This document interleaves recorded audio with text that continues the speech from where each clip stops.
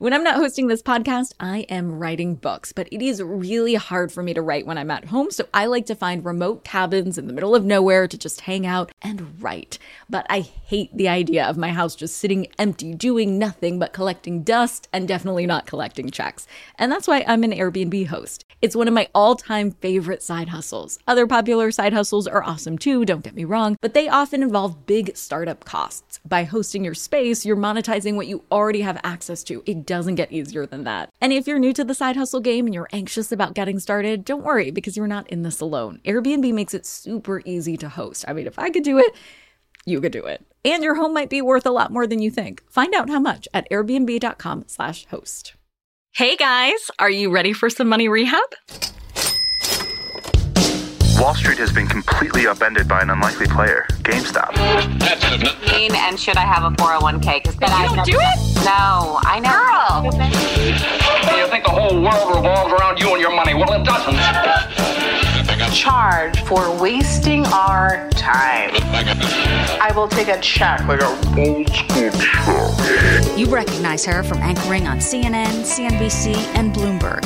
The only financial expert you don't need a dictionary to understand. Nicole Lapin.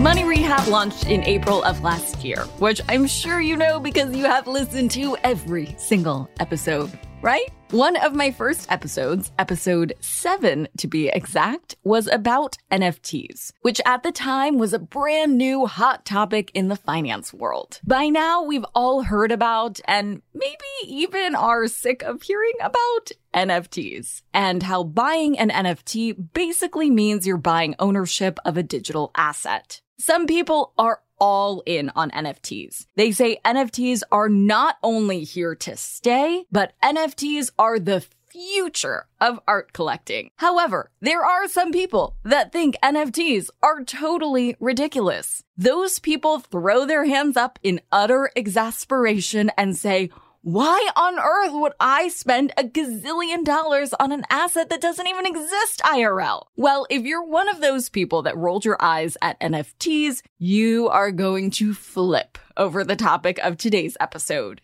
digital real estate. Today's episode was inspired from a question from listener Justin. Here he is.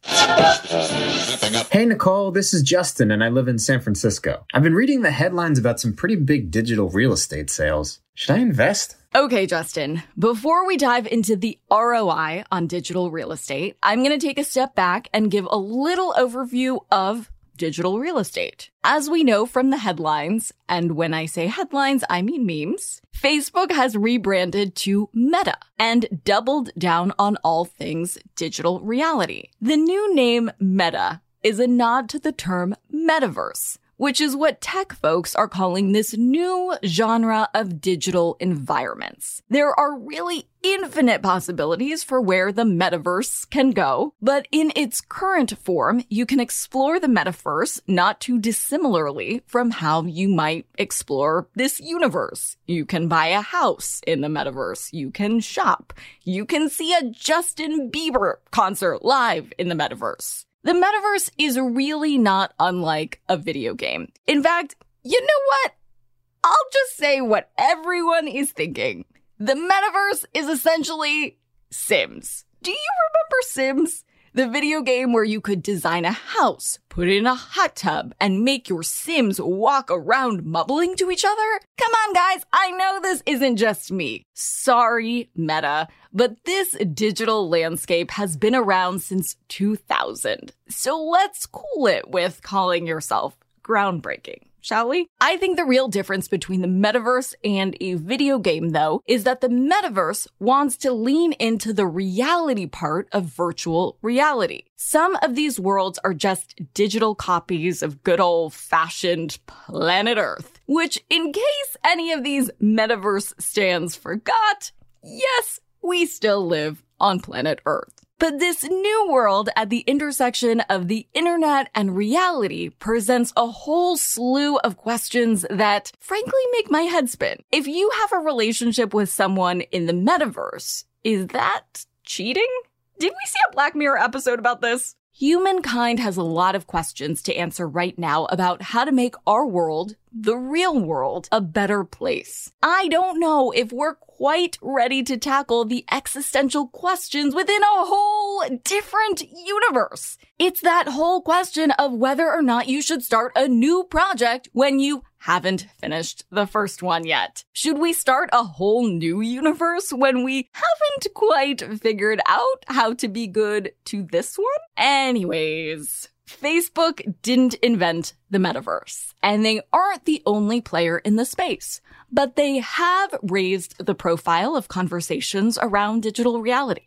As people have taken the metaverse more seriously, they've wondered how to get in on the action, so to speak, and the current craze is digital real estate. Here's how it works. There are virtual worlds popping up. The most well-known right now is probably Decentraland.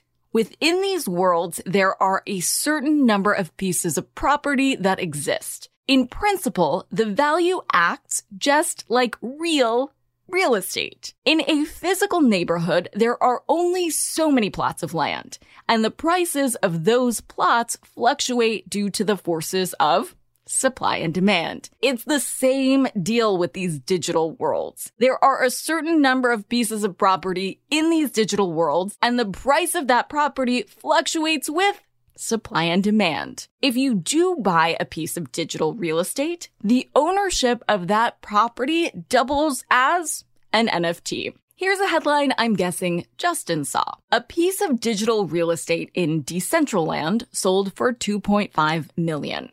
Of course, that sale was through cryptocurrency, specifically the Monacoin, which is the currency of choice in Decentraland. Why was it valued at $2.5 million? Well, that plot of digital land has been built as the downtown fashion district in Decentraland. And the hope is that real-life luxury brands will want to lease space in that district, or at least put up ads. Michael Gord, a co-founder of Metaverse Group, a company in this space, said to the New York Times, quote, "Imagine if you came to New York when it was farmland and you had the option to get a block of Soho. If someone wants to buy a block of real estate in Soho today, it's priceless. It's not even on the market. That same experience is going to happen in the metaverse." I can't even begin to unpack that psychobabble, but what I will say is that Michael is pretty biased, and comparing Decentraland to Soho is a bold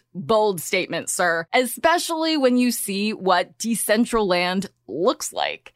You might think that comparing Decentraland to Soho means that Decentraland is Instagrammable and picture perfect. Well, to go back to our Sims comparison, Decentraland has the graphic quality of Sims in that it sucks. But what doesn't suck is $2.5 million. In dollars, in cryptocurrency, in whatever currency. So with that in mind, I think it's time to dive into the question of the ROI on digital real estate. There are really two questions here. The first gets to whether you can actually make money from digital real estate. From this vantage point, you want to ask yourself, what is the future trajectory of this project? Does it have room to grow? The limitation here is not the tech or innovation. Like any project coming out of Silicon Valley, the tech will only get better. Plus, there seems to be a lot of tech companies focused on developing the best VR glasses. So I can see a world in which VR glasses allow you to have a super cool, realistic experience in the metaverse. So the question really boils down to whether this will grow in popularity. It's a tough question. I certainly don't have a crystal ball in this universe or in any other, but I will say that people sure do like escapism. And hey, who wouldn't like to be able to meet up in the metaverse in March 2020 and actually get to see your loved ones, right? Large companies are certainly contemplating these same questions about whether there's a profit opportunity in the metaverse. And some companies are answering this question with a resounding yes. Grayscale, which is a digital currency investor, has estimated that the goods and services in the metaverse will soon be worth $1 trillion. Maybe it is worth laying a stake in that digital ground then. But again, this ties back to our ongoing conversation about intangible assets. Don't forget, digital real estate isn't intrinsically valuable or backed by a tangible asset. Not to mention that digital real estate deals are in crypto. And because of crypto's volatility, this market, by extension, will also likely be a volatile one. Here's another thing that makes me nervous. The whole assumption around the value of digital real estate is the promise that you'll be able to resell your property to someone else at a higher price later on, right? It's not like real estate, where you might buy because you want to nest your face off there. Maybe you think the neighborhood is cute. Maybe you want to be a local at the diner. And maybe the county has a great school system for your kiddos. But with digital real estate, the only force that's adding value is really the popularity of the digital world. And right now, there are many developers that are trying to hurl themselves on this fast-moving digital world train. It's hard to say what this arms race is really adding up to.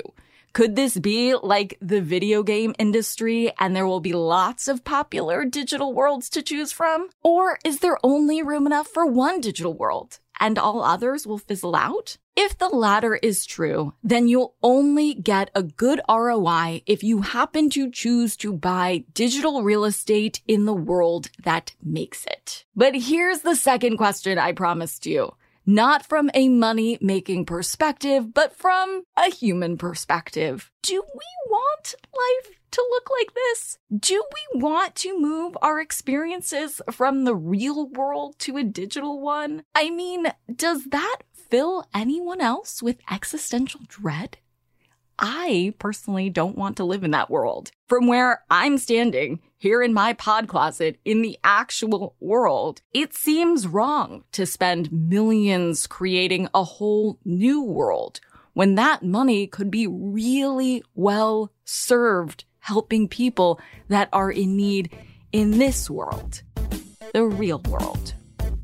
For today's tip you can take straight to the bank. If you're looking for my sign of approval on a digital real estate investment, here's what I will say. It's the same spiel I will give you if you want to play the lottery. There is a chance you will make a shit ton of money on the lottery, but the chances of that happening hinge on factors beyond our control. Depending on your goals, a tried and true, safer investment opportunity has a higher likelihood of working out for you. So while I don't want to rob you from becoming the next digital real estate tycoon, I do want to always urge you to make the decisions that have the highest chances of working out in your favor. Money Rehab is a production of iHeartRadio. I'm your host, Nicole Lappin. Our producers are Morgan Lavoie and Mike Coscarelli. Executive producers are Nikki Etor and Will Pearson. Our mascots are Penny and Mimsy. Huge thanks to OG Money Rehab team Michelle Lands for her development work, Catherine Law for her production and writing magic, and Brandon Dicker for his editing, engineering, and sound design. And as always, thanks to you for finally investing in yourself so that you can get it together and get it all.